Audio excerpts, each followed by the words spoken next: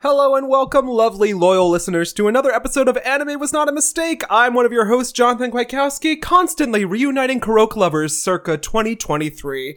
Joined, as always, by my effervescent co-host... Dan Ryan. Just a simple man trying to rig up a rocket-powered minecart to see how far it can take me. Oh my god, I strapped one to the back of a Karaoke and it went...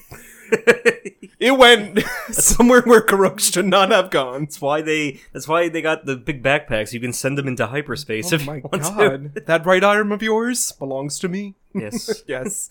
Anyways, another episode of Anime Was Not a Mistake. Not watching anime, maybe, depending on one of Dan's selections. There is an animated movie in the pot. Okay. But this is not anime proper. It is our Sinister 6 special, where we take a look at a good bad movie and we make some japes on it. Yes. But before we begin, Dan, of course, it's been another week.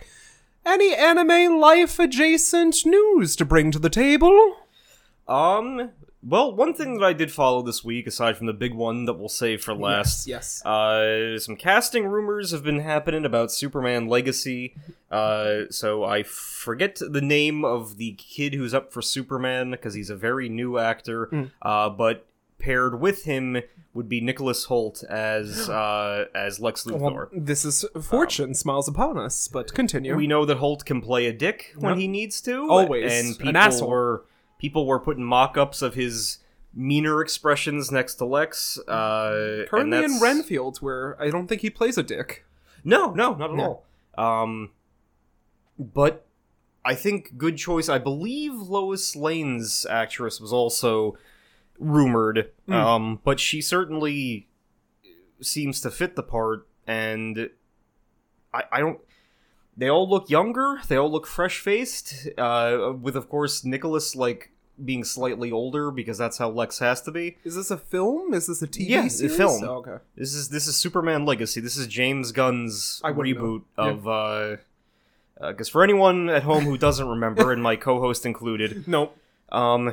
After what feels like 3 years of trials and tribulations, they're finally putting that fucking Flash movie into theaters at some point soon. After Ezra Miller's reign of terror in Hawaii finally subsided. That Flash movie is coming out, and from the looks of it, it resets the timeline. So then there's an Aquaman movie, which I don't know what anyone's doing with. Oh my goodness. Then Blue Beetle happens, which is set in the new timeline. I heard good things about that one. Trailer looked very good. Oh, there's a trailer? I didn't know about that. Yeah, there was one trailer, and it looked okay. And then we start to get into the other material that they've been prepping for this new timeline, like the new setup of Viola Davis and her Amanda Waller character, and all those associated characters, what they're doing in this new timeline, and then we should get to Superman Legacy. Yeah. And there were, with a handful of other things mixed in there. I know that there was the Creature Squad or something like that. James Gunn is pulling from a bunch of obscure comic books to have things to show us. But Superman Legacy will be the big starting point in there. New actors across the board. The film has also promised to show that other superheroes are currently active in this new timeline to tease, what's going on. And then I think we're having like a Batman the Brave and the Bold movie to kind of, probably showcase him working with a few of the other active heroes and the thing. So it's a start of a new era. If they can only pull it off, it will be the start of a new era for them. So we'll see what happens. Well, I'm happy for you. Well, until we see the final results, I will. I'll wait it's for you. DC, so I'll always be worried. But you know you love a Superman. I do. Yeah. I do love Superman. Almost as much as an Ooh. Who could tell which you love more? Yeah, a Super Ooh would be top tier, but yeah, alas.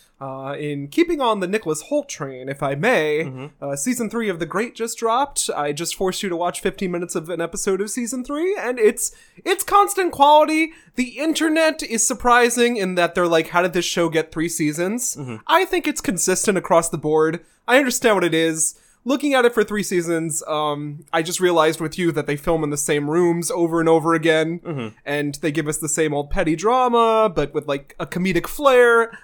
I like it. Elle Fanning herself went on Twitter and said like she wished she could have been in the menu in place of Anya Taylor-Joy because she was offered that role, but she had to film this season of The Great. So there was like a Twitter debacle that I saw or witnessed this week that they're like, oh, Elle Fanning, she was robbed this movie. I'm like, but Anya did a fine job in the menu as well. We can't be against Anya. Not on this podcast. Never against Anya. She's Princess Peach. She is Princess Peach, and she's Last Night in Soho too. I saw. That movie feels so old, but like I look at the poster every day. I remember when we watched it. What a classique. Should we return? A peek into my life. Whenever I leave to record, I always put the TV on for my dog. Oh, was Last Night in Soho on? No, but it was being advertised.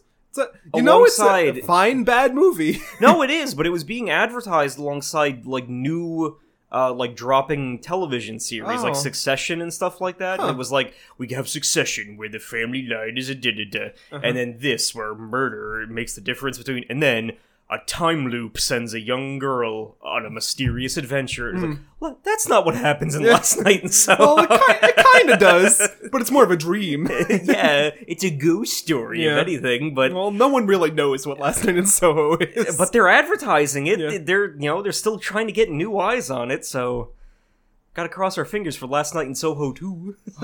I would hope, I would pray, because the more I watch that movie, the more I love that movie. Yeah, of course. It's not that bad, just like my picks today. But watch The Great if you're a fan of it. Keep it up. I'm glad that a series is going more than 2 seasons. So we'll keep it going as long as it's quality. And so far, it seems to be. Competent actors all around. Next on my list, so there's been some unfortunate Broadway news. Yes. That we knew was coming a long time. Unfortunately, Bad Cinderella will be closing this June. I know, hold back your tears. Hold back your fist in the air. They can't see it, but a lady in the studio just fainted, so. I mean, compared to what the bootleg showed in London, this production was not that bad. As I've said. No, it warmed you. Yeah. I mean, it's not a good musical by any means, but it had a lot of problems in the marketing. Like, there were some lines released, they kept putting out clips of, like, the official production, which usually is, like, a show's last go in this day and age. Like, they'll show you full clips. They streamed the ball of Act 2 to a live audience on Facebook or whatever. But, I mean, it's fine that it's going. I wish that this cast got a little bit more appreciation, because there are some stars here. Everyone is giving their all in it. And, unfortunately, Playbill posted their closing before the actors knew about it, which is a whole snafu, where I could blame Playbill, but I think that it is the producer's fault. Just like what happened in London. The same thing happened. The producers did not tell their cast that they were closing until they already knew. No, of course. Which is a dick move in theater. And for the first time in, like, I mean, I'm going to butcher this number, but since 1979, an Andrew Lloyd Webber piece will not be playing on Broadway. How do you think he's handling that? Well, he's having a rough time right now with life things. But I wouldn't be opposed to another show coming to Broadway from Andrew Lloyd Webber to fill the gap in like one last ditch effort. Apparently there is an Evita revival on the way, which is going to be great. That's one of my favorite Andrew Lloyd Webber pieces that I can actually tolerate. But it's going to be weird not having an Andrew Lloyd Webber piece. Weren't people talking about Rachel Zegler for that? Yeah, Dan, she's been hinting, and you know I would buy a tick, because I love Evita, I love Rachel Zegler. I've been reading the lore on Songbirds and Snakes, so I'm prepared for the film that I'm going to watch. Yeah. I'd be perfectly fine if we got theater tickets for that. Just so you know. Of course. Yeah, if you bought a ticket. But, Bad Cinderella's gone, so... raise our cups. Drink deep. Bad Cinderella. What could have been? I thought you were going to start singing that Pink song, which I figured was in the show. We raise our glass. Shit. No, I thought that was in the show. That's Anne Juliet. That literally has that song in it. I was close then. And Anne Juliet, I saw that. It wasn't that bad. I hate a jukebox musical, but I kind of liked that. Yeah. It had Betsy Wolfe. I was having fun. I said, wow, NSYNC and Backstreet Boys. Yeah. This is a good time. And the Stephen Sondheim Theater, Dan, remodeled to perfection. Beautiful. Very nice. It's like modern day Broadway. Every seat's a good seat. All right. So now that the theater news is done, do you have anything else to share? Small bits and pieces of news. One, in terms of anime, I do apologize. I've been watching mostly retro stuff and/or stuff that could go on the podcast. Never apologize, Dad. But I've been, going through the beautiful box set that you purchased me of Yu Yu Hakusho. I've been rewatching that. Yeah, interesting. It's Mother's Day and I didn't receive a gift. You're getting a text. Yeah. But not even a flower. Yeah, Bandit'll give you a scallion. Yeah, I got a wilted jonquil. But been rewatching a lot of older stuff, but apparently in terms of new stuff, the Queen v Sanji final fight was pretty great. I have not sat down to watch it yet. My coworker told me all about this. Okay. He's up to date on One Piece. And I was like, oh my god, why? But didn't know what JoJo was. Didn't know? Yeah, you had to explain. That was interesting. I had to explain the hierarchy of the himbos. He said, "Did you see what happened with Queen?" I said, "No," but I'm sure my friend did. It is animated beautifully. And I did see this. Yeah. By all indication, the remainder of like the Wano arc, as it reaches its conclusion, is probably going to maintain this. Probably going to maintain this quality, and it's good to know because it.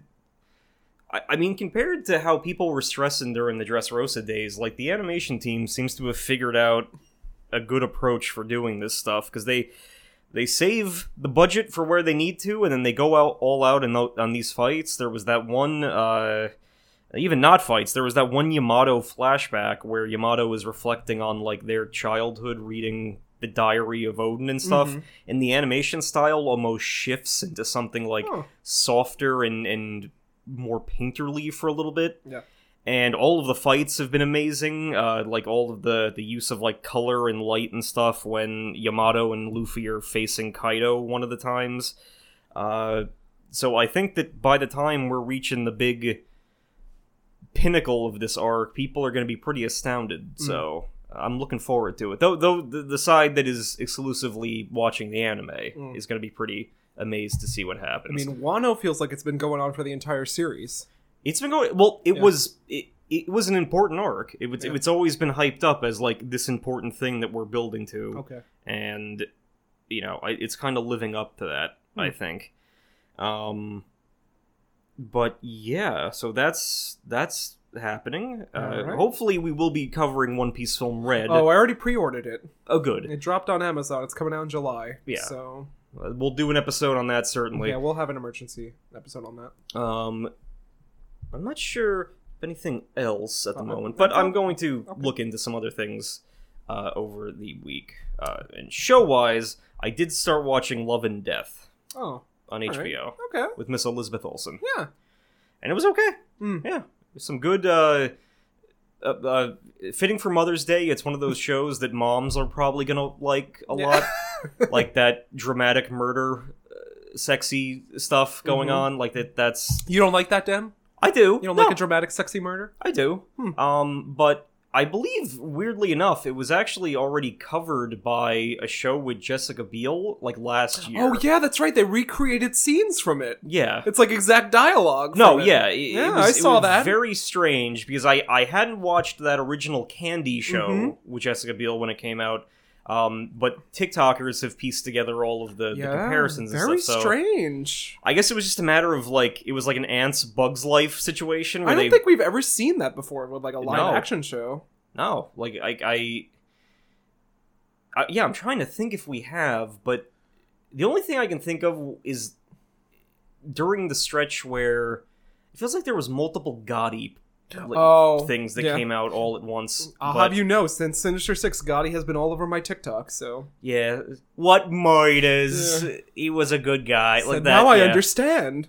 But yeah, no, it was literally just last year that they did this other version of it. And, you know, because the main woman who Elizabeth Olsen's playing is named Candy, and she has a little affair, and the wife of the guy she's having the affair with is, like, you know, struggling with a lot of insecurities and like, postpartum depression, and it builds to a big axe fight. But yeah, it very, very surprising that they're so close to each other. I would assume that, again, like Ants Bugs Life situation, that the right to film this story was released probably last year, and then that studio got on it first before HBO Max could. Yeah. Maybe that explains the closeness. Yeah. But yeah, interesting show, so I'll give that an if anyone wants to check it out. An An a glowing one more thing before the big reveal, shall we?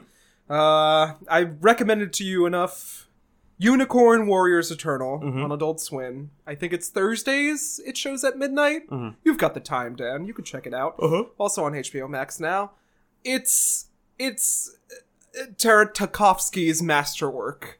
It's something that you're going to enjoy wholeheartedly. Part of me doesn't want to spoil it, but the basic premise is essentially these people are reincarnated to fight against evil throughout the timeline, and they're in Victorian London, but it's extremely steampunk. And I know you, and I know you will eat this up. Your eyes will be glued to the screen. And it directly references Fleischer cartoons and the works of Osamu Tezuka. So Astro Boy, Phoenix, all that. I know these things are close to your heart. They are. So they are. You will be gorging yourself on this. It is a perfect series so far. It's only 7 episodes. We're 3 in.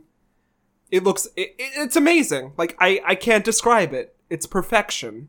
Of course. That's all I want to say on that. Yeah. I guess I have one more news article. All right. Just one. Because TikTok has been flooded with clips from Transformers Rise of the Beasts. Not for me, but since my phone is here, it heard that and will incorporate that into the algorithm. So, yes. I just gotta say how surreal it is to... I mean, I've gone over this before, but Transformers Beast Wars was actually my first Transformers show. Yes. It was... I had no idea that there was another series where they were trucks and cars. I thought they were always... Trucks that turn into ooze? I always thought it was just, the ooze were the OG ones, and, you know, Megatron's a dinosaur, and it is surreal to see that we've come so far in terms of cinematic technology that, the fucking Maximals are now showing up in a live-action film. And luckily, it's not even it's not, like, Bayverse, so you don't have to worry about, like, crazy, stupid shit. I kind of like the Bayverse, though. I mean, that's what I know. We will get to them someday on this podcast. Oh, Transformers 2, as I say, greatest film experience I've ever had. No, exactly. Yeah. But in Dark of the Moon, I sincerely enjoyed. But never seen. the ones made post him seem to have been a little bit more consistent from, like, the Bumblebee crew and everything. And this is following on from that team, and, you know, you got Optimus, like, they're having a standoff, the Rhino takes one of them down, Cheetor takes the other one down. Cheetor! I remember Cheetor! Your fave from Everything Everywhere All at Once, main... Stephanie Yeoh? Oh, Michelle Yeoh. Michelle Yeoh. Stephanie Chu. She's voicing I think Razor Wind. You see what an Oscar can get you, Dan? She's voicing the eagle. Even though I'm sure that happened beforehand, but you see, or Air Razor. I'm sorry, she's voicing Air Razor, and it's just like there's a standoff between all the vehicles and the Aminals. Oh, I love that. And Optimus is like, "Stand down, gorilla. I won't say it again." And it's just no. Look how far we've come. Yeah. Like, look how Dan's crying in the theater. Like, this can't be. Brother, my brother. I'd be interested. I'd be interested to see what happens with it. I don't know what they're gonna do, but it's at some point I might have to. Maybe even if we branch it off into a separate podcast where you and I do more shows and stuff. Oh my gosh, the Transformers segment? No, like, if we do another show that's more, like, less dedicated to anime... regular things? Yeah. Interesting. If I bring, like... I can bring Beast Wars for a discussion at some point. Oh, boy. And I'm sure you would love to, wouldn't you? I would, and ironically. You'll have to woo me over for that, though. Of course. Yeah. So, should we get into the big news? Yes. Alright, so I'm sure you all know. Breath of the Wild had a little sequel that released this week. Mm-hmm. Tears of the Kingdom. And what a game. Yes. What a game it is. Mine was unfortunately delayed. It's in Georgia. It's coming today, apparently. But don't worry, I spent the extra $60 with my Nintendo Store credit and bought it digitally, so I was able to play on release as well. Mm-hmm. And Dan, I didn't know how much I loved Breath of the Wild until I booted this up. Yes. It was like coming home again. I said, this is the best opening segment that a video game has ever had before. I am enamored. I am in love. There's so much to do here. It's going to take me years to complete this game. Yes. It's just gorgeous. It's wonderful. It's beautiful. There's so many secrets. I just enjoy it so much. This is Nintendo has yet again given us a bounty. I got it going on Friday because GameStop did come through. I did manage to get it, and I don't know. I was messaging you, and I was like, my heart's warm. Well, no, sir. you were feeding my jealousy. You're like, I got mine. But after that, I was after the Band-Aid was ripped, I was like. It just felt so great to return to that setup in a new kind of fashion. But as you said, great, like, that first Sky Island kind of functions... The Great Sky Isle, or whatever, it kind the of large functions, Sky Isle. No, it is the Great Sky, yeah. And it functions like the Plateau did. And it's just amazing. Like, we get this new king surrogate character, who's from the fated race of the past, the Zonai. Yeah, Rauru. And I love him. Their designs are badass. Zelda is tossed away through time for us. Slight spoilers, because I assume we're not that far. But, I mean, I fell down a hole and I went a little bit further than Dan ever could. Somehow. Yeah, we have gone about it in different ways, because after I landed, I did some stuff, and now I'm heading... I have found a temple. Yeah? In the north, Like a dungeon? Yeah, like a dungeon temple. I have not found that. Because I went to go help the Rito, and I haven't done that yet. Yeah. So it's like you will recognize stuff, but it's told from you right from the start that there's a whole bunch of regional phenomenon that are like affecting how each old area is. Yeah. So obviously, aside from the Sky Islands and the holes in the ground, the terrain has. In the climate has over shifted the years. over. And something I want to interrupt you to mention is that there's basically 3 maps, which we kind of predicted. I mean, I don't know if there's any twist or anything, but we've got the sky, the earth proper, and then the underground. I don't know if we're dealing with past and future at some point too, because that seems to be going on. We got a time temple. And I mean, Nintendo loves to have a little surprise in the end. Yes. And the reviews... which I've vaguely read, I don't want any spoilers to this, hype it as better than the original. So, I feel that. I've decked out my Switch, my Pro Controller, everything. I'm ready to enjoy this experience. So far, though, it's been amazing. Yeah. I have a lot of games on the docket. I still have not touched Octopath Traveler 2. Who could forget? But no, this so game do I. takes precedence, yeah. Yeah, but I thoroughly enjoyed. That opening segment really got me. It was better than the Great Plateau, which I already thought that was perfection. Mm-hmm. Like, the Great Plateau is like you go around, you experience all the basic tutorial sections of the game. But this was even greater. It's just hard to explain. Like, I love the way Link looks. I love the way time has passed. Mm-hmm. I wish Zelda was playable, but so far, I don't know. I don't know if that's going to happen. No, this might be unrelated, but if we consider everything that has been seen, like their base outfits, I love the look of Link and Zelda at the start of this. Not at the start, but like Link in his intro, and then Zelda in her like away look. Yeah, white gown look, and then I love them both too. Link in his like, himbo. Frontier nip slip. Yeah, like I just love how that looks. Like if that was just their base costume for the whole game, like I would be really, because it feels so different. Yeah. But no, I've just been having a blast. I mean, again, you and I, because the game is so huge, we have gone very different ways. Yeah. And like I went up to start doing the Wind Temple stuff with Dorito. There's a Wind Temple? There is a Wind Temple.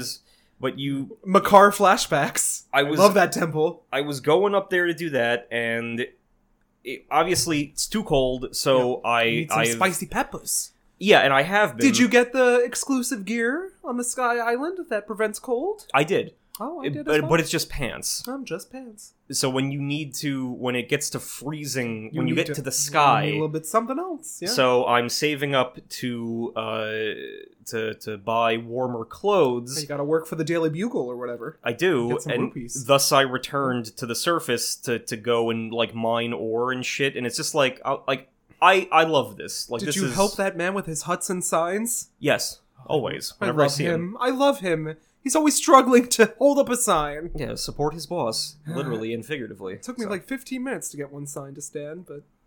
Yeah, I gotta look for... So, speaking of new powers, great, excellent powers, referencing Nintendo's history with the Ultra Hand, combining things. I love if something's above you, could shoop on through it. Yes. And then, apparently, converse to Dan, I fell down that same hole, explored a little more.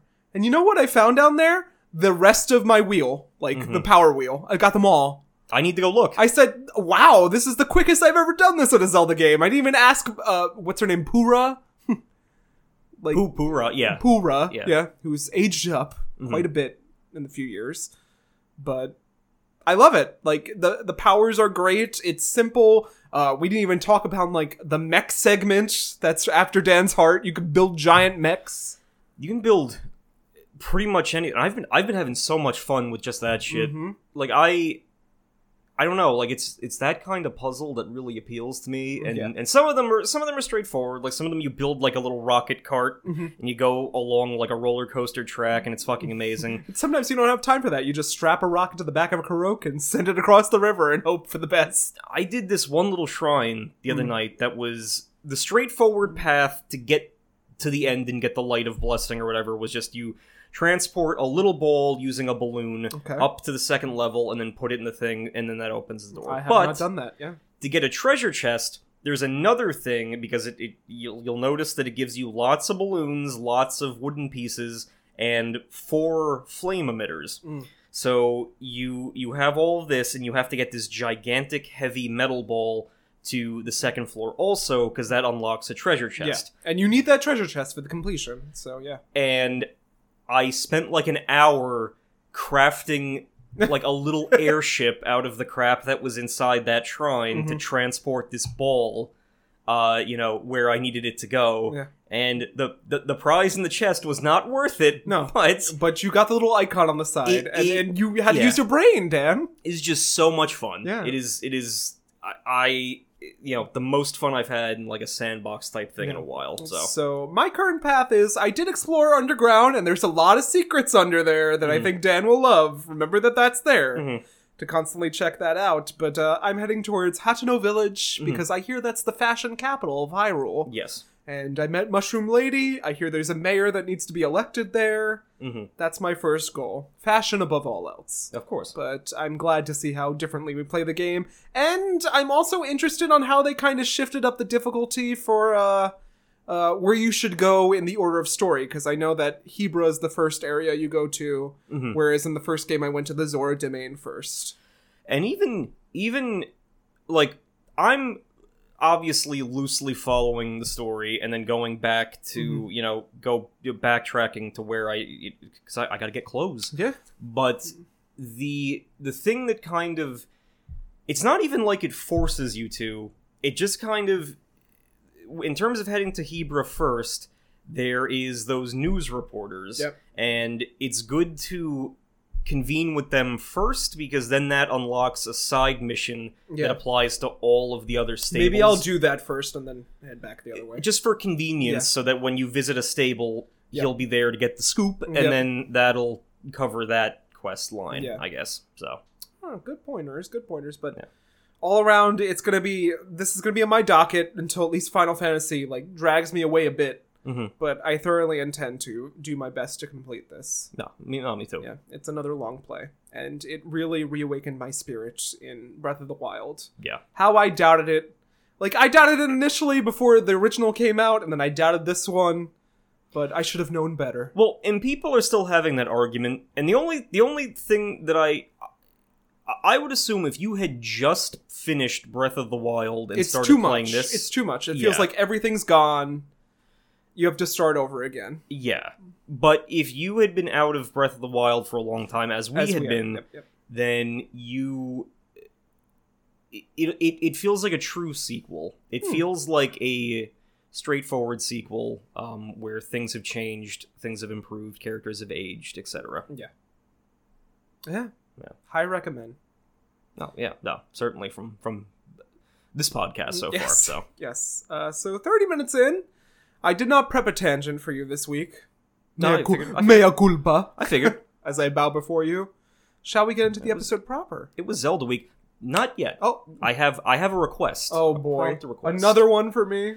Well, because I did post Javier the other day, our baseball gym leader, and his signature are done, so now it's time to move to the east as we start heading towards the Safari Zone, and then to the seas. You've given me plenty of ocean ones. I might come, crawling back for more at some point.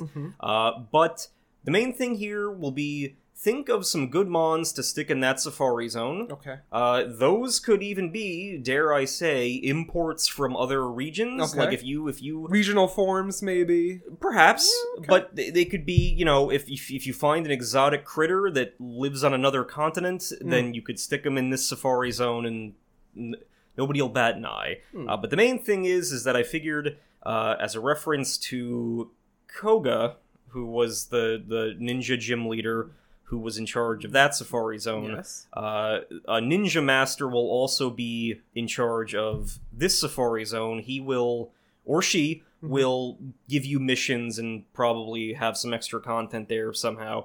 So think on... it's always been said that the inverse of Koga was Iga, because that was a different ninja school, a competing one. So maybe our one will be named Iga, male or female. But think on a signature mon for a ninja. Okay. Yeah. Alright, I could do that. I can think of thunk. Yeah, we gotta get those anime tropes in there somehow, so. Alright, well, with that then, shall we go to the episode proper?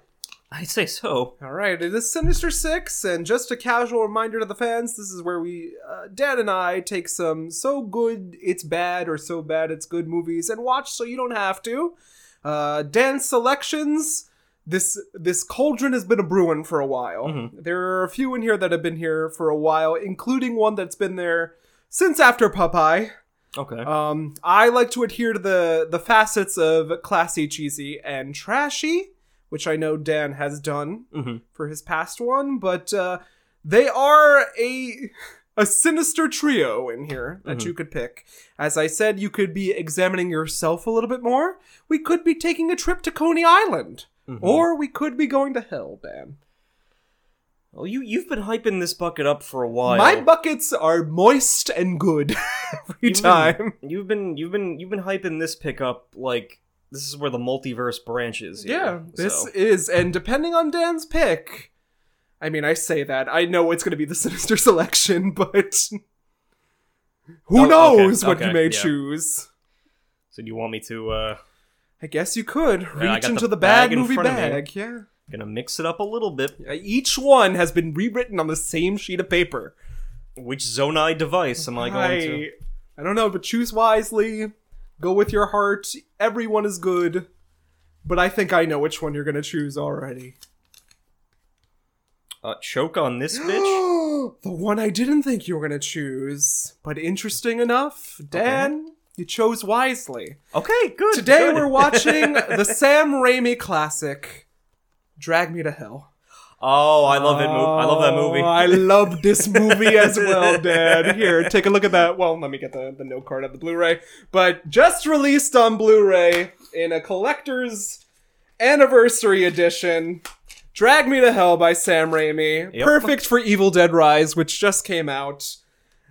You know what? We're appealing to different things. Great choice, Dan. So, Drag Me to Hell was a 2009 flick directed by Sam Raimi. It's supernatural horror penned by Sam and Ivan Raimi before Spider-Man series was even convened. Like, you know, it was a thing. And I know you love those original Sam Raimi Spider-Mans. I do. Yeah. Very successful. It had a $30 million budget, but made $90.8 million grossing in the US. It's been passed around a bit. It was offered to the Sinister Six alum Edgar Wright before initially, and speaking of Last Night in Soho, right? Edgar Wright. Sam agreed to direct this on his own. It's starring Alison Lohman, Justin Long, and Laura Rivaris, Sylvia Ganoush, who is an iconic character. Yes. Horror staple. But interesting to admit that Lorena was not aware of her role until the casting, so she didn't know what kind of movie this would be. If it was going to be a campy comedy horror classic, or if it was going to be a serious drama at the same time. Also, secondary actors from other Raimi's other films appear throughout this, so it's an interesting little conversion piece for all of them. I'd like to see them all together. It had a very strong positive response.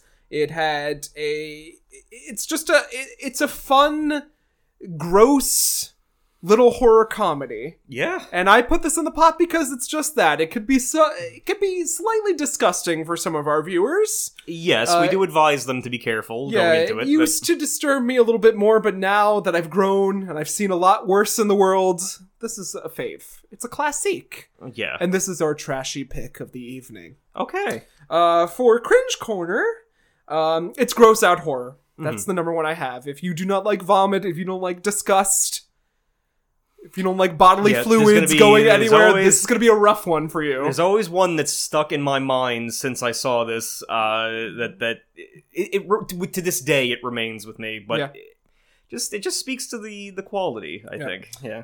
It's verging on cartoony, almost Looney Tunes style of acting. As per Sam Raimi, what he does sometimes. Yep. Sound effects, it's typical Sam Raimi. Like, he puts in like a boink in there. Oh, yeah. You'll hear a gadong. Yeah. But it's interesting. And something that gets me is this Christine as like a villain. The main character of Christine Lohman. Yes, I remember that discourse. I'm interested to have it. I don't really agree with it. I don't think she's that bad of a person, but this movie treats her like shit. It does, yeah. And I'd be interested to... it'll be a good, kind of branching off point for when we discuss this. Yeah. There's plenty of jump scares. Yes. So if that's not your cup of tea for horror movies, if it's a fake out into a jump scare, don't watch this film. I mean, do watch this film. It's a classic. Why else wouldn't I have chosen it? And I put down not really a bad movie unless you are eating a piece of cake or afraid of demon goats. Yes. Yep. Yeah. So do not eat during this film. Interesting. I picked this, like I said, some of my picks we just talked about Last Night at Soho, appropriately. It's not a bad movie. Yeah. I love this film. I had to put it in the pot because it is a good bad movie. Yes. And I mean, I would assume maybe rewatching it, we can try to clarify why it might end up in the in the Sinister Six pot, because similar to you, the other, obviously Giant Spider Invasion does not count, but the other two remaining ones from that pot are technically not terrible movies, but they just kind of failed for other reasons. Yeah. But yeah, it'd be interesting to talk about with this movie, because it does feel like this was a... I remember seeing this in theaters and thinking, like, wow, this is... Oh, you this saw is this something. in theaters, huh? Yeah. I didn't have the courage back then. But this was, this was going to be something, and I don't know if people talk about it as much. And so. According to the Reddit, which I've researched, we should not watch the director's cut. Mm-hmm. It adds a few things that shouldn't have been added. Mm-hmm. It stylizes a few things differently, so we will be watching the theatrical cut. Okay. Yes. Just so you know, but as you said, you've experienced this film before. Any initial thoughts? Again, it was just... Parts of this movie have, like, stayed with me since the first time I watched it. Since the cracked article on it? You've never read the cracked article of, like, the secrets behind Drag Me to Hell? No, I don't think so. Wow. I did read a lot of cracked That's back an in the interesting day. read, Dan. Maybe during the film. But, no, I just remember being just a very quality horror movie. Mm-hmm. And...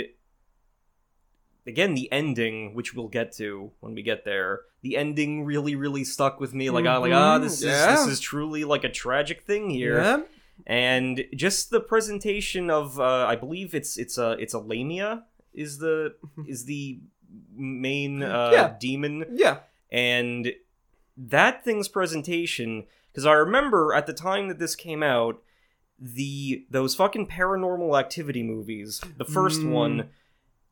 Technically, the entity in that first Paranormal Activity movie is, like, the same kind of entity that's supposed to be in this movie. Yeah.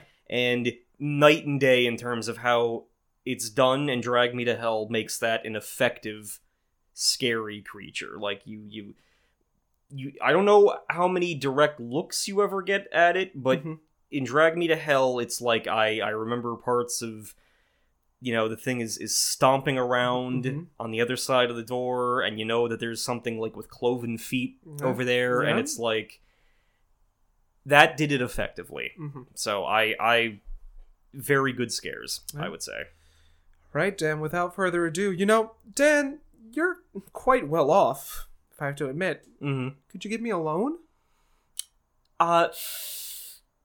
No, I heard that you watch anime, so... Ooh, a curse on you, Dan Ryan! A curse on you! We'll see you after the break. Taking my lunch. Hanging on the edge of tomorrow. Live and learn from the works of yesterday. Live and learn. If you beg or if you borrow. Live and learn. You may never find your way.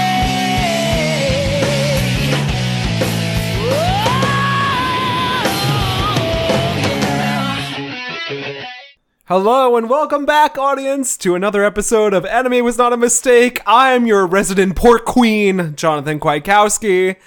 Here, as always, joined as always by Dan Ryan. And what did we just watch? We just watched... Oh my god, I wanted to say Evil Dead. We did not. We watched Drag Me to Hell. You know, blink and you might miss it, Dan. It's not the same movie. But a more modern horror classic we've both seen and enjoyed before, but...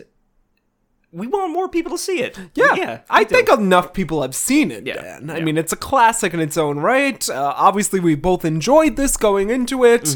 Not a bad movie, a good bad movie, as I like to dub it, but it was a fun time. And any outstanding thoughts for you to share with the audience?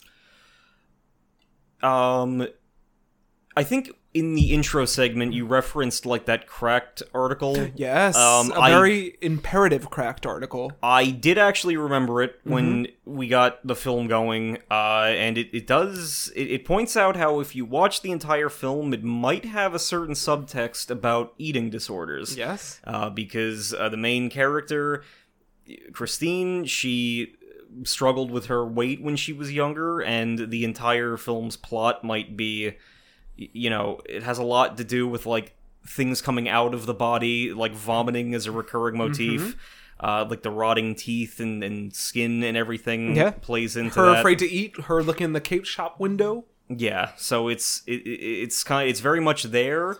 It kind of, like, adds a pretty fascinating layer to it. Yeah, and I think that it's a fun, innocent time, despite the subject matter. It's like a innocuous time at the movie theater. Yes. Like, it is very cute. It's very charming, despite all the throw up and the vomit and the gore.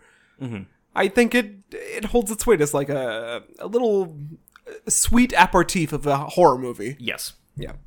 So with that, shall we get into the plot, Dan? I'd say so.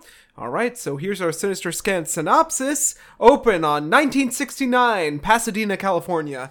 An immigrant family calls on medium Sean Sardina to help out their son who has been acting strange as of late. He's arrived and he is clearly possessed, but this is this medium's job. But lives in a lavish home which may tie into my next Sinister selection.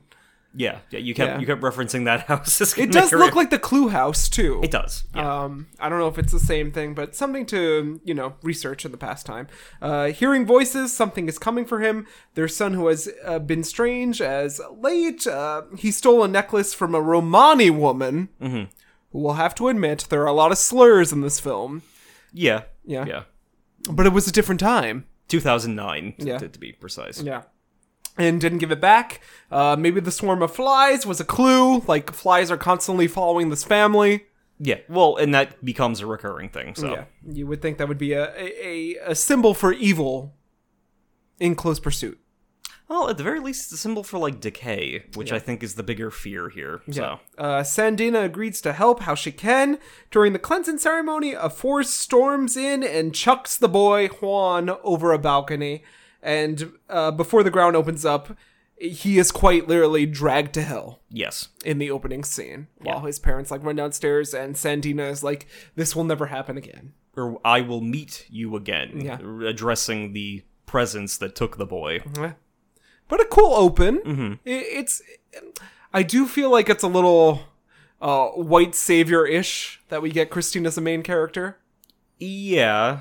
And it's difficult to sum up, but again, as with everything Sam Raimi does, you feel the Sam Raimi-ness.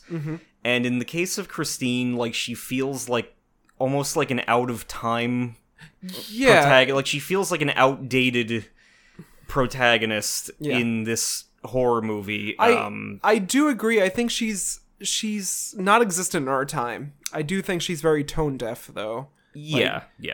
As opposed to what's going on now. And it probably plays in, she's supposed to be, a farm girl who's in the city now, and, so she's naive about a lot of stuff, but it's I don't know, with all of the weird little anachronisms that Sam Raimi tends to do, I feel like her as a protagonist is just, a throwback, so. Yeah, so we get more strings on the opening credits, a very thinner premise, which I'm happy you brought up, because guess what? I think that's going to be in the Sinister Six pot eventually because I took notes on it. Yeah, it was a very close miss between this and Thinner. we gotta do Thinner at some point. It was between this and that, and I said I think Dan might enjoy this more. But Thinner notes, they're written, they're ready to go. Oh, so maybe you'll be seeing that real soon. Old ink drawings and woodcut chanting for the title crawl, which was interesting. It does spoil the entire film for us. Because we do see Allison getting dragged to hell. Yeah. But then we're in 2009, the present day. Yes. Remember when, Dan? It did seem like a brighter time. Yeah. And, we were in high school. Was it then? We were sophomore, Dan. Well, I don't know. Maybe society in general was a little bit brighter there for a little bit. Yeah. But we're in, sunny San Francisco? Los Angeles. Yep. Because it's the angels. Okay, yeah. Versus the devils. So, again, very effective use of, daytime horror, because we're in a very bright setting most of the time. Yeah. And that does not dissuade from the scares that, the Lamia is able to unleash. So, I like it. So, we're in Los Angeles. I said, is this the opening of La La Land? A Dan favorite, because it does open the same way. She gets the dress. We meet Christine Brown, who is driving to work as a bank law... she controls the... She's a loan officer. Loan officer, yeah. At the bank. And she's practicing her diction to tapes. Yes. Which, Dan, I'm sure you do. Yeah, I still cannot say water correctly, but no, that's so in the notes. She's eyeing the luxurious bakery from across the way as she arrives to work. So we get our first clue, something's going on here. And I love as you mentioned, the subtext that cracked article really exposed to me. Because it does feel like it fits. Yeah, it does. Between the food and the constant vomiting, it's a lot of bowel stuff in this movie. Yeah. Christine is generally trying to be helpful and get a promotion to the assistant manager position at her bank job. She doesn't seem like a bad person. No, she seems like a very sweet person, and that might be the problem because the manager is like, right now for the assistant manager job, Stu it's between Rubin. you and Stu Rubin, and she's like, Stu Rubin just started like last week. What do you mean? Yeah, but he's very aggressive. He goes after the sales that he needs to make, and he does what he has to do. I just need you to show a similar level of aggression for this job. Yeah. So that happens. It's a very toxic work environment.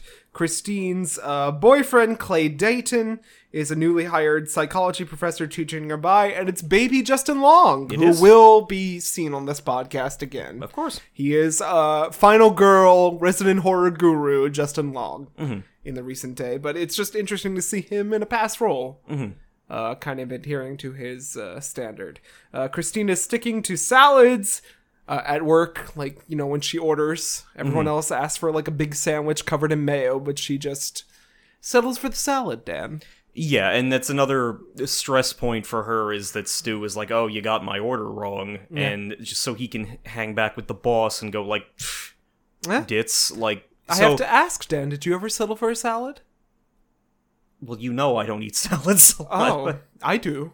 Once in a while. Maybe I settle for the salad. Yeah, maybe you do. Yeah. Interesting. But she's helping Clay with his nerdy coin collection, and Clay is the Justin Long character. Yes. So he's like, oh, I collect coins, you work at a bank, here's this rare coin. Oh, wow. Wow! And, we must point out, he slides it into one of his envelopes, and he likes doing that. He's got, like, these little letter envelopes that are a recurring prop, but that's where he's storing his coin for the time being. So he bids Christine adieu. She walks out of the office, but then she hears him talking with his mother on the phone. Yes. And his mother is a very waspy type that's like, oh, she's not good enough for you. She was raised on a farm. I don't understand why you're doing this. You need someone to help your career. Yeah. But she does overhear all, and she's like, the mother says that Christine's not from good breeding. Yeah. So maybe you should end it there. Adding probably a little extra impetus onto Christine to get that promotion so she can say she's an assistant bank manager. Back at work, Christine is put in a position where she must demonstrate a tough decision-making skill with the old sickly Sylvia Ganush. Yes. Who is the star of this film. Yes. I will thoroughly agree this would be the Jonathan role, the cursed Romani woman. Yes. Just there, trying to make her own ends meet. But yeah, she is there. She's there to meet Christine because her house has been foreclosed upon, and she is seeking a third payment extension on her loan from the bank. Yeah, and she's coughing. There's plenty of phlegm. She's got non-sight in one eye. A very soggy handkerchief. Yeah, it's meant to... it's hard because... At my position in work, I do the same thing with Windows. I don't know how your office is. I have to approve who gets Windows and who doesn't, Dan. It's a very lofty position. But she's very sickly. She's very infirmed. That would immediately put me off of her. But being the better person, I might give her the loan. Well, right from the start, it's like, clearly this old lady does need the loan, but Christine also kind of sees it as a chance to prove that she can... be tough. Yeah, that she can be tough.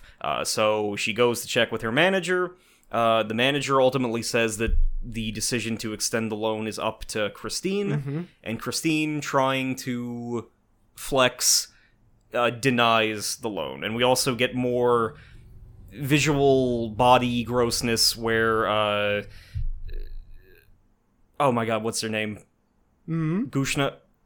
Sylvia Ganush. Sylvia Ganush takes her dentures out in order to swallow some of the candies from Christine's desk, and then steals the rest of the candies, and then quickly puts her teeth back in. She's an old woman, Dad. She doesn't know better.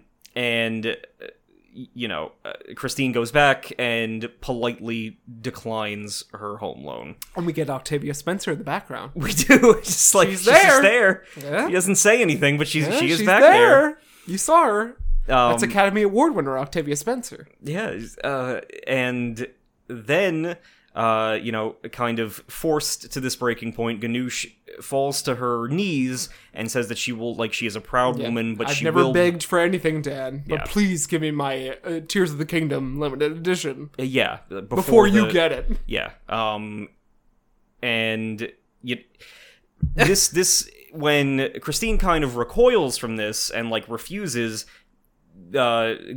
Ganush. Sylvia Ganush, Dad. Sylvia Ganush is like, you shamed me. I offered you, I begged you, and you still refused. So you have shamed me. You've committed a great dishonor. And she's nearly strangled. Yes. By her. She comes up approaches Christine and puts her hands around her throat. Yeah. While everyone is watching, and the security has to drag her away in the bank. The boss is like, oh, I had never seen that before, but good job, Christine. Yeah, you did the right thing. According to him, she made the right call. Yeah. Yeah. So that night after work, she heads into the underground parking lot with her whole tray of stuff, which I'm like, I don't think they would bring that home. Well, she's got to work on the McPherson. Yeah, but she's got a stapler with her. Come on. I don't know. You don't have a stapler at home? You don't have a home stapler, Dan? I have a home stapler. Exactly. But I don't know what the setup with that was. Maybe she needed it for the McPherson report. Yeah. So she goes into the parking garage. She sees the Sam Raimi car. Yeah, the yellow Oldsmobile that's been in every Sam Raimi movie. Yeah. And she's just settling down to drive home when suddenly she feels a presence. She sees a strange handkerchief blowing in the breeze. Which belonged to one Sylvia Ganush. She looks at the back seat and sees Sylvia Ganush looking at her. Yes. You've shamed me. And then the catfight of the century begins. Sylvia tries to strangle Christine from the back seat, but Christine kind of throws the car into reverse and, slams into another car behind them, tossing Sylvia around. Yep, we get a cool, staple gag. The gore is bad. It's clearly CGI. It doesn't scare me as much as it did back then. Yeah. But it's fun. If you're looking closely, there's, weird little moments where the effects obviously kind of give, but not unless you're really. We really did watch looking. The Melting Man on this podcast. We did, so we can't. We cannot complain. Well, even last week, Giant Spider Invasion, a seminal classic. So, yeah, and then she accelerates forward, and always buckle up, Dan. Christine buckles up. Sylvia does not. So she slams into the dashboard. Her dentures fall out again. But she's A-okay. She is A-okay. She's been out of it, but she's doing just fine. Another Sam Raimi staple that I feel the need to point out is that people will get ragdolled and tossed around, and they will fine. usually be okay. Which I love. Yeah. I love the Sam Raimi. We talked about horror being good, consistently through the series. I think the Evil Dead series should be up there. They're always consistently good. It's fun, it's funny, and then it's scary at the same time. Yes. Yeah. Yeah. Just wanted to mention that. So she gets slammed into the dashboard. She tries to gum Christine to death, which is a funny scene. Christine is fighting back in these very cool scenes, kicking her out of the car. She eventually locks the door and goes you can't get me, bitch. But then Sylvia Ganush finds a cinder block. If I may, the thing with the gumming is that obviously, when you have certain eating disorders, you lose your teeth. Yes. So Sylvia might be representing to Christine the ultimate fate of her body, if that was the case. But it could be. I've read that cracked article, and I think they mentioned that. Yes. But yeah. So Sylvia comes back with a cinder block to break through the car door. That was just under the car. It's fine. And the fight moves out of the car, but it concludes with Sylvia taking a button off of Christine's jacket, her Paddington jacket, and then she curses her, and Christine passes out. Yes. Yeah. Well, it's very she picks up the button, she whispers it, the camera goes all from Christine's POV, gets all foggy, and clearly she is imbuing this button with something bad, and then she I've seen Thinner. I know what's going on. Yeah. I've been cursed. I've read the Stephen King novel. I've watched the movie, as you will too one day, audience. But yeah. It's been there, and then it's oh, soon you'll be begging to me. Yeah. Yeah. Which, again, in terms of our possible protagonists who have upset the Romani women, Christine was trying to get ahead of her job, but the guy in Thinner is trying to get Roadhead, so that's, Well, take what you can get. that happens in Scream, too. It's like Roadhead. Yeah, it seems that movies are very opposed to Roadhead, the dangers thereof, so... You gotta be careful, but do it in moderation, audience, if you're ever having a Roadhead. But, so I did want to mention, like, this button thing, it's a very prevalent Rosemary Babies plot. Mm-hmm. Like, if you've watched that film, it's like, oh, we stole a glove from that person, so we're able to curse them. You should know Witches 101. Yes. If any of your personal items, if any of my amiibo should go missing, Dan, I'd accuse you first. Yes. Of trying to curse me down. So Christina's still thinking how she could have helped Sylvia despite this, but it feels non-genuine. Like, after this time I watched it, it's like, oh, I could have helped her. It gets a little bit more. And like, that's why Christine is like a very gray protag. I thought she was better after watching it the second or third time, whatever I watched this, but yeah, she's morally gray. Because you're right, because it feels like things happen to her, and then she'll go like, "Oh, there's something I could have done," just so that someone else will tell her that she's nice. And we all know people like that, and it's kind of like, okay, so yes, she's being deceitful about that, but Lady did not need to unleash a demon on her to pull her to hell. No. So yeah. So Christina's being followed by a menacing wind and a quiet voice. She wants to have her fortune read by one Ron Joss. Yes. And her boyfriend, Justin Long, is like, He's not into ghosts. Yeah. He's not a believer in As I'm not. If you ever brought a Ouija board in here... I would not. I know you're terrified, but again... I would never allow you in this house, Dan. They were made by Hasbro I don't and or care. Mattel in the Shut 1960s. your mouth. We can watch Ouija, The Origin of Evil, which is fine. Oh yeah, that'll fill if you ever bring a physical Ouija board in this house, you're out the door. I'm going to say, bring that back home, come back I'll bring a Waluigi board. How about Sorry, no, I don't allow that. In my house, no. But she settled up for a private reading with Ron Joss. Yes. And Ron Joss's whole thing is about God and psychology. Yes. How religion interferes with that. Ron Joss picks up on Christine's situation. He senses something truly malevolent about her, and a dark spirit is following you. You have been cursed. So just be aware of that going on here. Christine is home alone that night with her cat. She bakes a cake, which is another like fat thing. Like, what do we do for comfort, Dan? We bake pancakes and make cakes. Yeah. That's what I do. And it does come up in the movie later on what the cake is for. Yeah.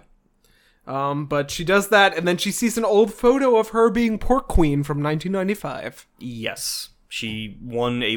Her pig won a blue ribbon at some kind of county fair, and she looked like, like just a regular, like, chubbier child in her youth. But it clearly bothers her enough that she smashes the picture and crumples it up and throws it away.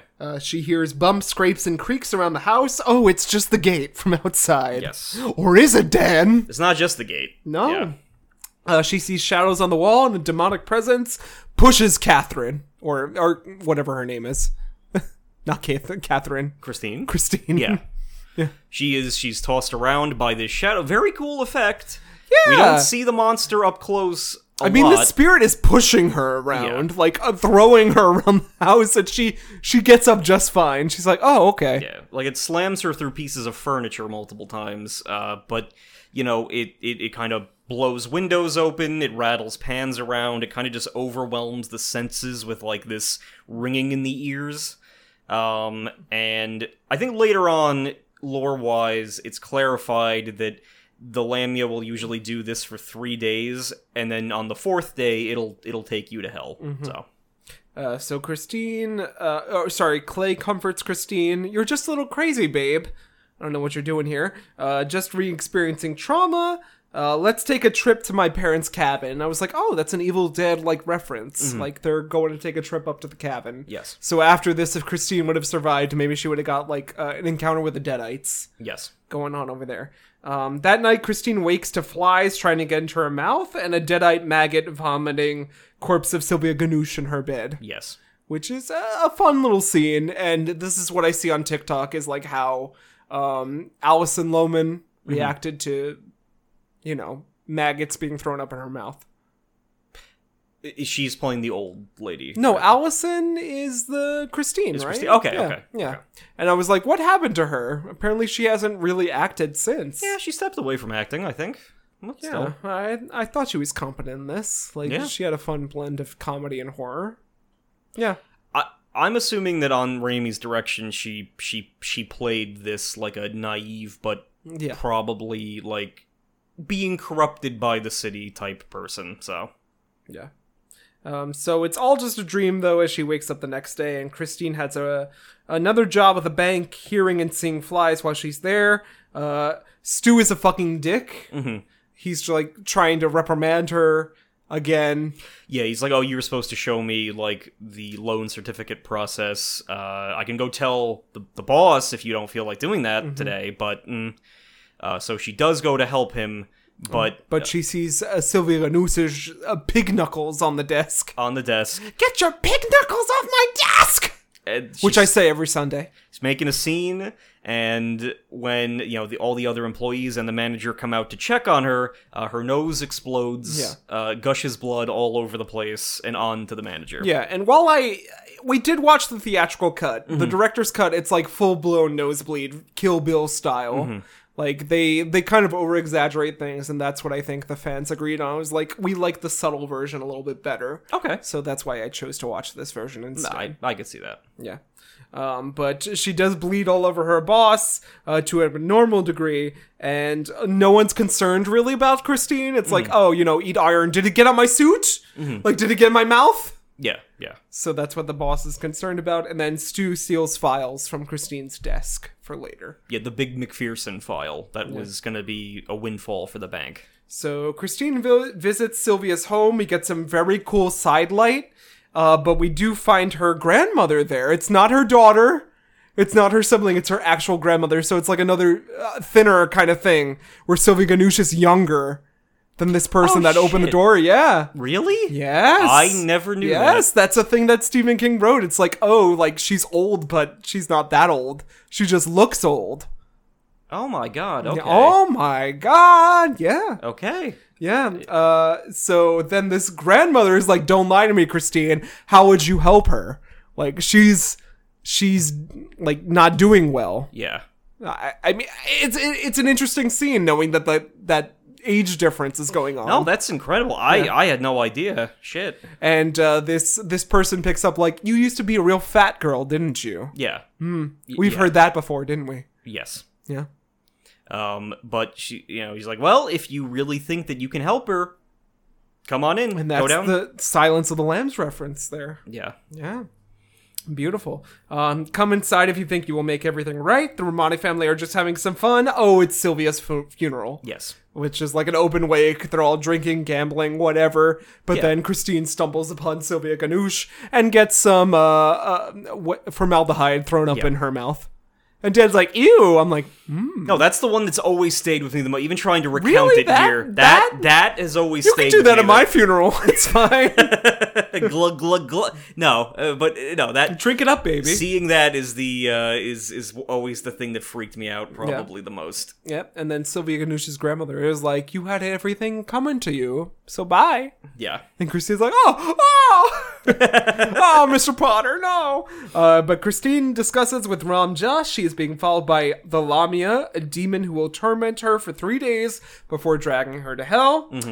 Used her button as an element for the curse. Maybe animal sacrifice will help. Yeah. Yeah, and then here's some light reading for you. Christine is still tormented in her home by cloven feet and spooky shadows the next day. And you remember the cloven feet? Yeah, no, it's a Stood out for very you? effectively done scare scene. Again, it was very similar to what the first Paranormal Activity was trying to do with its demon, which I think was a Lamia, because I think summoned it via Ouija board. I don't. In one of them, they And did. exactly why you shouldn't bring a Ouija board into this house, Dan. But it has like If you ever do, you won't be allowed. like with these heavy footfalls. You hear it like open and slam the door. The shadow kind of comes up through the thing, and you only see brief glimpses of it. Yeah. Sometimes as like a more solid shadow. Other times you get flashes of like a physical prop face. But very effectively scary all around, and this is all happening in broad daylight. Yes. So it really adds to that sense of like unease and this person going crazy in the middle of the day. I really think this would have scared me as like a child. Oh yeah, But like now, I'm fine. Like Yeah. I've seen scarier in my day-to-day life. yeah. You saw Pennywise doing that stupid rotoscope dance. I would have loved that. Yeah. Yeah. That would have took me away for a moment. So yeah, horror's come a long way, but still, this remains effective. I think. But at that point, her psychic has revealed that like maybe an animal sacrifice might be in order, and then we get the unfortunate scene of Christine going like, "Here, kitty," Yeah. and we get this poor kitten slaughtered, which is worse, kind of, sort of, in the director's cut. Like we see her like stabbing, like inappropriately at like a off-screen figure. Yes. And she's splattered with blood to assume that she's killing the cat. Yes. Here we just get like the burying of the cat, which I think works a little bit better too.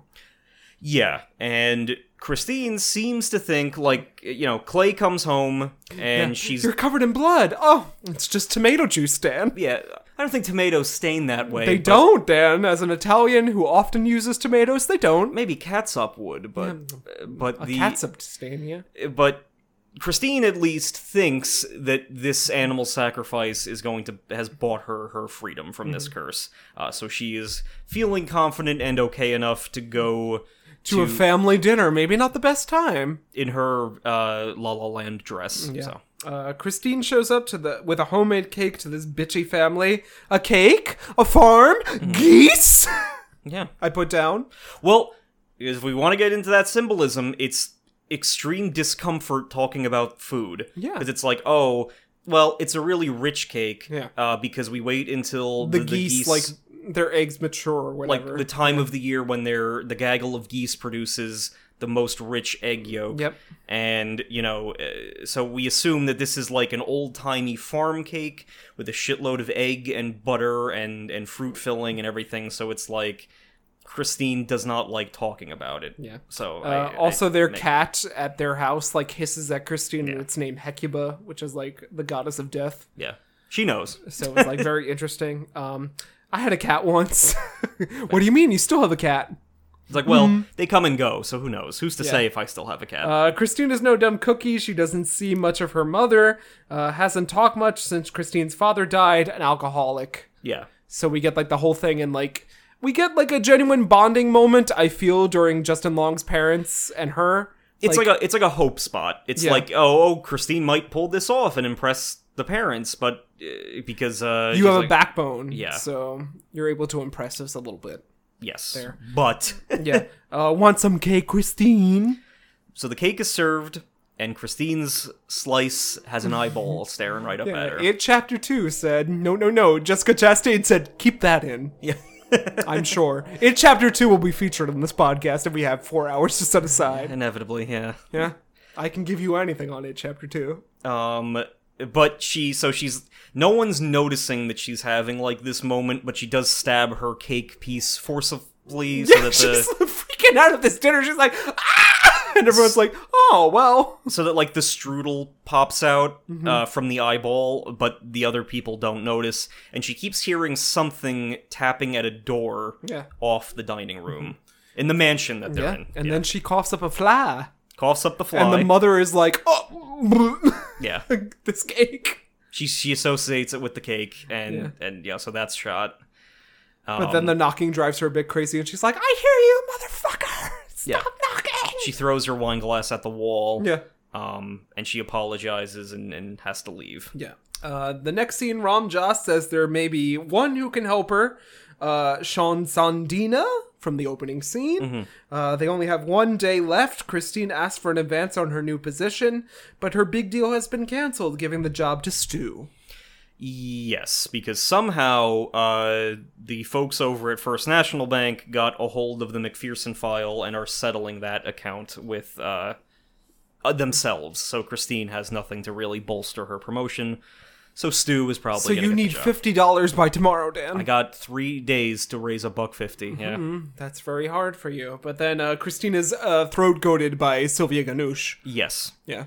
Well, because she's frantically going through her house trying to find things to sell, and then she's confronted by the specter of Ganoush In the attic, where she has a precariously hanging anvil. Yes, I was like, what is... This took me out originally. it's a garage. Yeah, but what, you have an anvil hanging in your garage, Dan? If it was like an old tiny house, she was using it as like a counterweight to do car. No, work. Dad. Where do you have an anvil hanging up? I don't believe that.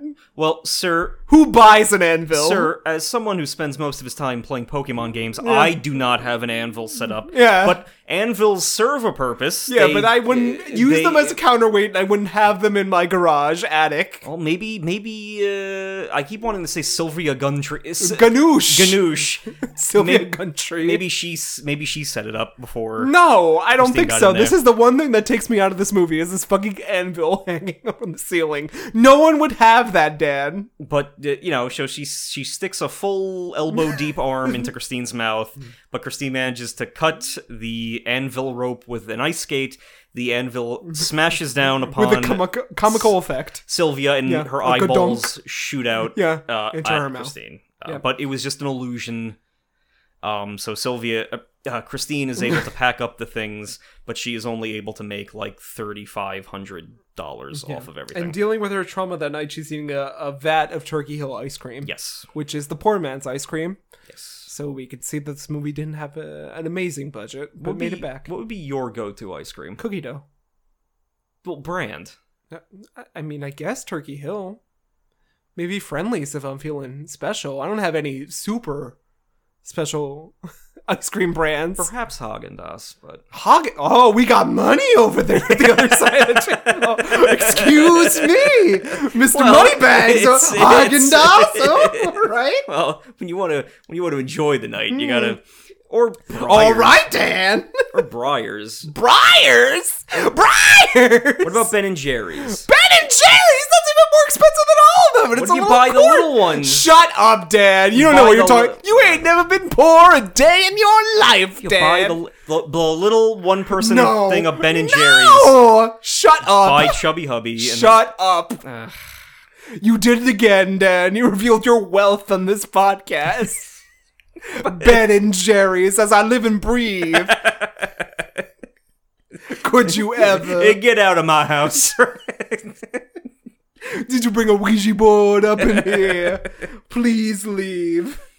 So she's eaten this whole tub of ice cream, and then Dylan has paid the fee for her all $60. Yes, because he off-screen went to talk to Rom and was like, it's a very sweet little scene. He's like, when the night that I fell in love with you, I promised that I would protect you, and you seem to genuinely believe that something is going on here, so if this can help you, then I'll do it. And it's a sweet scene. Yeah. He says that to Christine, not to Rom, but he did give the money to Rom off-screen, so... So Sean Sandina tells Christine about his previous experiences with the Lamia. She failed once already, but she will not fail again tonight. I need your help, Christine. Yes. To bring her there. A doorway can open in this house, so they go to this old house again. This old Hollywood style house. But she will not fail tonight. I need your help, Christine. A doorway can open in this house between our world and the spirit world. And all you have to do is when the spirit comes for me, you have to kill this goat.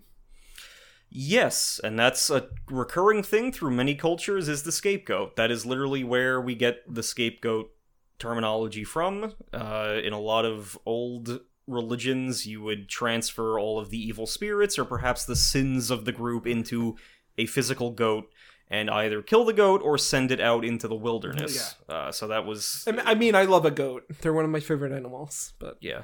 A little spooky for my taste, but yeah. But... And then we do, again, another Sam Raimi thing that I like is that this is clearly not the only supernatural thing in this world, because when the seance gets started, they summon a few other ghosts, like another... Oh yeah, the haunted mansion ghosts, as I like to call them. Yeah, like tropey, Yeah. like murder... Ooh, woman defiled! Like a murdered lady with a bumbershoot, a trumpet player, a whole bunch of other people who kind of, it's like, oh, they're just hangers-on who chill by the door between, world, like... life and death. Yeah. And they might pop out. But yeah, the ritual is going to be that ideally the Lamia will try to possess the main spiritualist, and then her hand must be placed onto the goat. Yeah, to transfer the spirit. Yeah, and then the goat must be killed. Yep. So Lamia arrives, possessing Sandina. Christine pushes Lamia into the goat, which you get, you old bitch. You whore. Terrifying moment. The goat... Not terrifying. Hilarious moment. The goat has like a CGI face, and he calls her a bitch. Yeah, and everyone besides Christine, well, Christine watches too, but like everyone else is like suffering. Yes. Which is another moment. It's like Christine gets off scot-free in this moment. Like she doesn't do anything. She just pushes the hand on the goat. And she gets a little scared. Yeah, she pushes the hand onto the goat, but then the goat, like the servant who's supposed to do the goat killing, panics and gets bitten instead, and then the Lamia transfers into him. Yeah. So he... his face contorts, he gains levitation abilities, and he starts throwing Christine around. Ram Joss gets chaired, and then this ghost goat vomits up the cat corpse. Yes. Whereas, like, you think this would please me. Bleh. Yeah, so the previous sacrifice was not enough. Yeah, but Sean Sandina drives Lamia away at last, but she also dies in the process. Yes. Yep.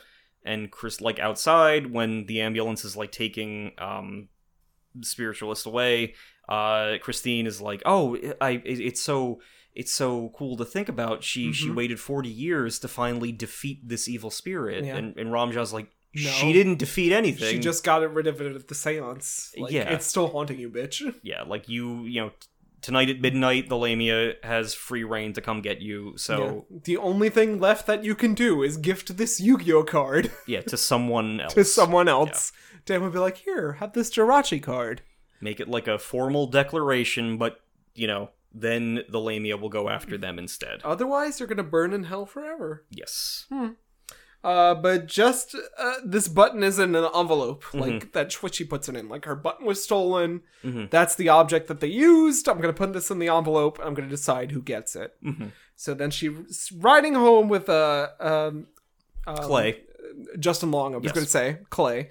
And she's like, blah, blah, blah, blah, like, here's this envelope, whatever, like, I need to get this to someone, but I don't need anyone here specific to get it.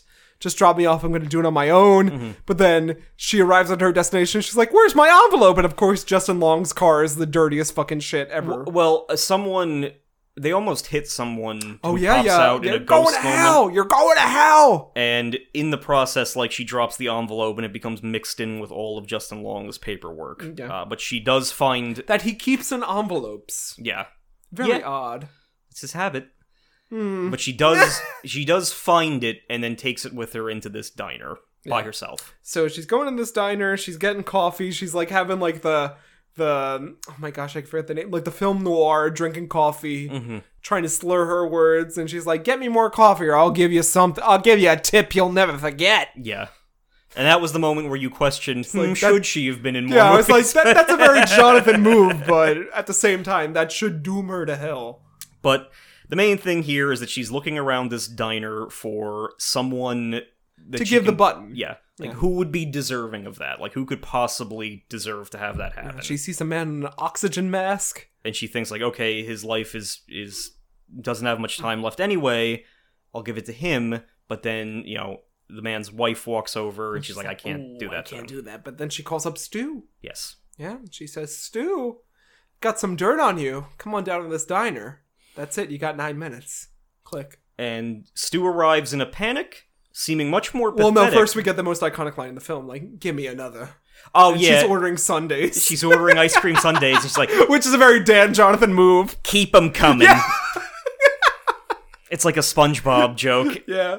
But she... You sure? That's 3 Sundays. And yeah, so Stu arrives, and he's much more pathetic than previously in the movie. He's like, panicking and sniveling and like, don't tell my dad. Like, if my dad finds out that I did some kind of deal between banks, he'll kill me. Like, please. He's like almost crying, and seeing that, Christine is like, I can't give him the button. No. Yeah. He's too pathetic. Well, no, she think... No, she's like, no, I won't do that. Yeah. She thinks that at first, but then no. So then she decides to go consult with, what's his name? Not Sean Sandina, the one medium guy. Rom. Yeah. And is like, can I give this to a dead person? Yeah. Because I'm going to give it to Sylvia Ganush. Mm-hmm. And then we get the iconic line, I'm going to get some. Yes. Where she's driving off to the cemetery. Yeah, and the handkerchief almost stops her. Yeah, the handkerchief is going. It's pouring rain outside. Mm-hmm. Like, every element is against her. It nearly strangles her, but she pulls it out. Mm-hmm. This damn handkerchief is very faithful for Sylvia Ganush. She finally rips it in half. Yeah. After It stomps pulling on it, yeah. After she pulls it out of her throat. Yeah. Another iconic moment from this. Yeah, but she gets to this grave, she digs it up when no one's bothering her, it's pouring rain, and she finds Sylvia Ganush's body within the casket that she bare hands this casket and just pulls off the planks. It's very funny. And you know, she kind of tangles with the corpse for a little bit, and rule of threes, I think Sylvia pulls 3 pieces of hair off of Christine. Oh yeah, that's right. And then she's like, this is the last time you'll ever get my fucking hair, bitch! And she, you know, raises the envelope to the heavens, and she's like, Christine Brown, formally give this button to you. Yep. And then they both get kabonged from the grave. Yeah. The gravestone falls on them and it's like, dunk! Yeah, the big metal cross falls and you're like, in. oh, they're both dead? But Christine emerges. Yes. She's like, yes, I did it! Arriving from the filth of my past sins, I'm ready. We move to, like, next morning, she's showering, Yeah, getting it's ready. the Spider-Man 2, like, dancing scene. It's like, boo, boo, boo, I did it all. And over the answering machine, her manager called and said that, like, Stu had confessed to all of his crimes last night because he was so guilt-ridden. You know, so the McPherson deal is back on, and she is gonna get that promotion when she's back on Monday. And then she denies more food again. Yes. At this point, she's like, oh, no, I'm not hungry. Yes. But she's walking to the train station and she sees this beautiful blue coat. Yes. With, like, this poor office worker, like this retail worker. Well, yeah, it's like, I'm just setting up for the day. Like, it's 8 o'clock. We don't open till 9. Like, she's like, I need this coat. I'm going on a date with my boyfriend. Yeah. It's the most beautiful coat I've ever seen. I'd be... Because I've experienced this, Dan. I don't know if you have. You're doing a Liza voice there for a second. Liza with a Z. I gotcha. Liza with a Z coming to this podcast soon. I could do it. You can, yeah. I could do it. But she you know, she buys the coat. And, at least I don't say water incorrectly, but and I could do Liza. This is, of course, but she buys the coat, and I guess this is like, because obviously the previous coat had the button ripped off of it, so she's like, oh, this is a fresh start. Yeah. Big trip. A new me. Yeah. And we see, waiting on the platform, Justin Long has an engagement ring. Yeah. Waiting, you know, with him as well. I would have taken an onion ring from him, maybe, but not an engagement ring. But yeah, do you want to explain the iconic final? So Justin Long proposes to her with this ring, and then he's like, oh, will you marry me? And then I was searching through my car and I think I found something that belonged to you. Yeah. This button. Yeah, I think you got my quarter. Christine's like, backing up into the railway. And she backs up. Justin Long's like, no, don't go, Christine. She falls back onto the tracks. As a train is approaching. Train is coming down the tracks.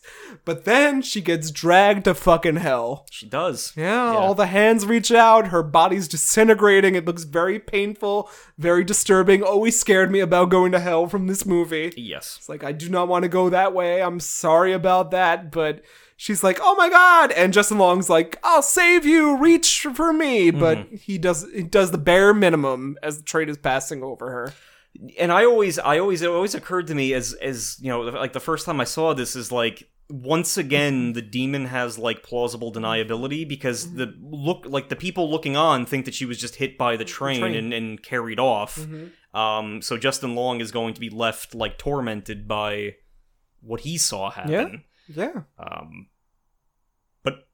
And then the movie ends. It's not a happy ending. Yeah, dragged to hell. She Drag me to did hell. get dragged to hell. That's it. But I think it's a fun time. Like, too. it's a good debate, but whether Christine is a good character or a bad character. Yeah. I think the effects are zany. I love the Looney Tunes sound effects that Sam Raimi incorporated in. Mm-hmm. Like, I think he's a competent director, and I feel like when he does horror, it's always a fun time at the theater. It is. Yeah, without a doubt. Yep.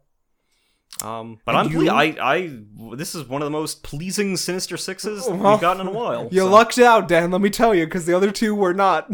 But the quarter quell is approaching, Oh, so... that Sinister Selection's approaching, and it will not be a good movie.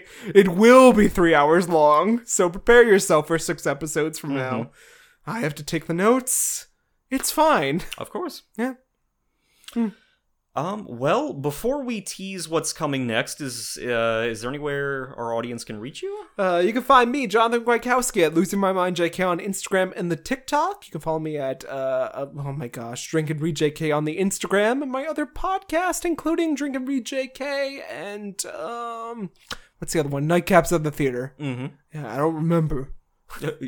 Well, I'm having a good time. Liza! My mother used to perform right there, Dan, in that chair. At the palace. But you can... I gotcha!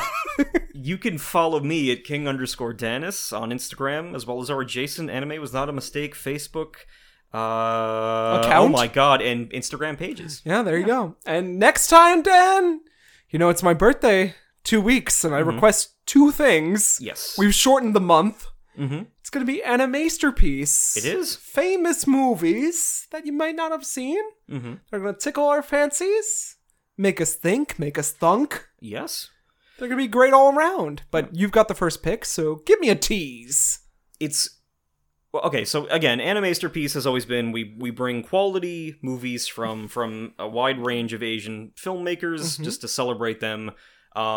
I actually do not wish to tease just yet. Oh. I've had like a default choice for a while, but the more I dwell on it, the more I've gotten jazzed up by Drag Me to Hell, the more I'm like, something else might occur to me during the week that I can bring instead. Okay. So I don't want to promise anything yet, but I doubt it'll be anything similar to what you will be bringing. But I do hope that you will all join us for a fascinating movie-going experience nonetheless. Mind the gap. Okay. I don't know what that means. Like the train. That the fall in the... Alright, I get it. Yeah. Because it dragged me to hell. I see. Yeah. What? You survived Anime Was Not a Mistake spin-off series? The Sinister Six? Well, there's always next time. As you wait with bated breath, remember to rate, review, subscribe where most podcasts are easily found, including Podbean, Apple Podcasts, Spotify, Stitcher, Pocket Cast, and more. Remember, boils and ghouls, if you enjoyed the hosting by me, Jonathan Kwiatkowski, stand-in Crypt Keeper, and the Igor of my eye, Daniel Ryan, support us on social media. And last but certainly not least, remember to reach out to us on Anime Was Not a Mistake Pod on Instagram, or follow Anime Was Not a Mistake Podcast on Facebook. This way we can continue to make our anime-based dreams come true, and your nightmares a reality. Until we meet again, remember to constantly ask yourself, is anime a mistake? We know for certain that any film with the Sinister Six misnomer is destined for depravity.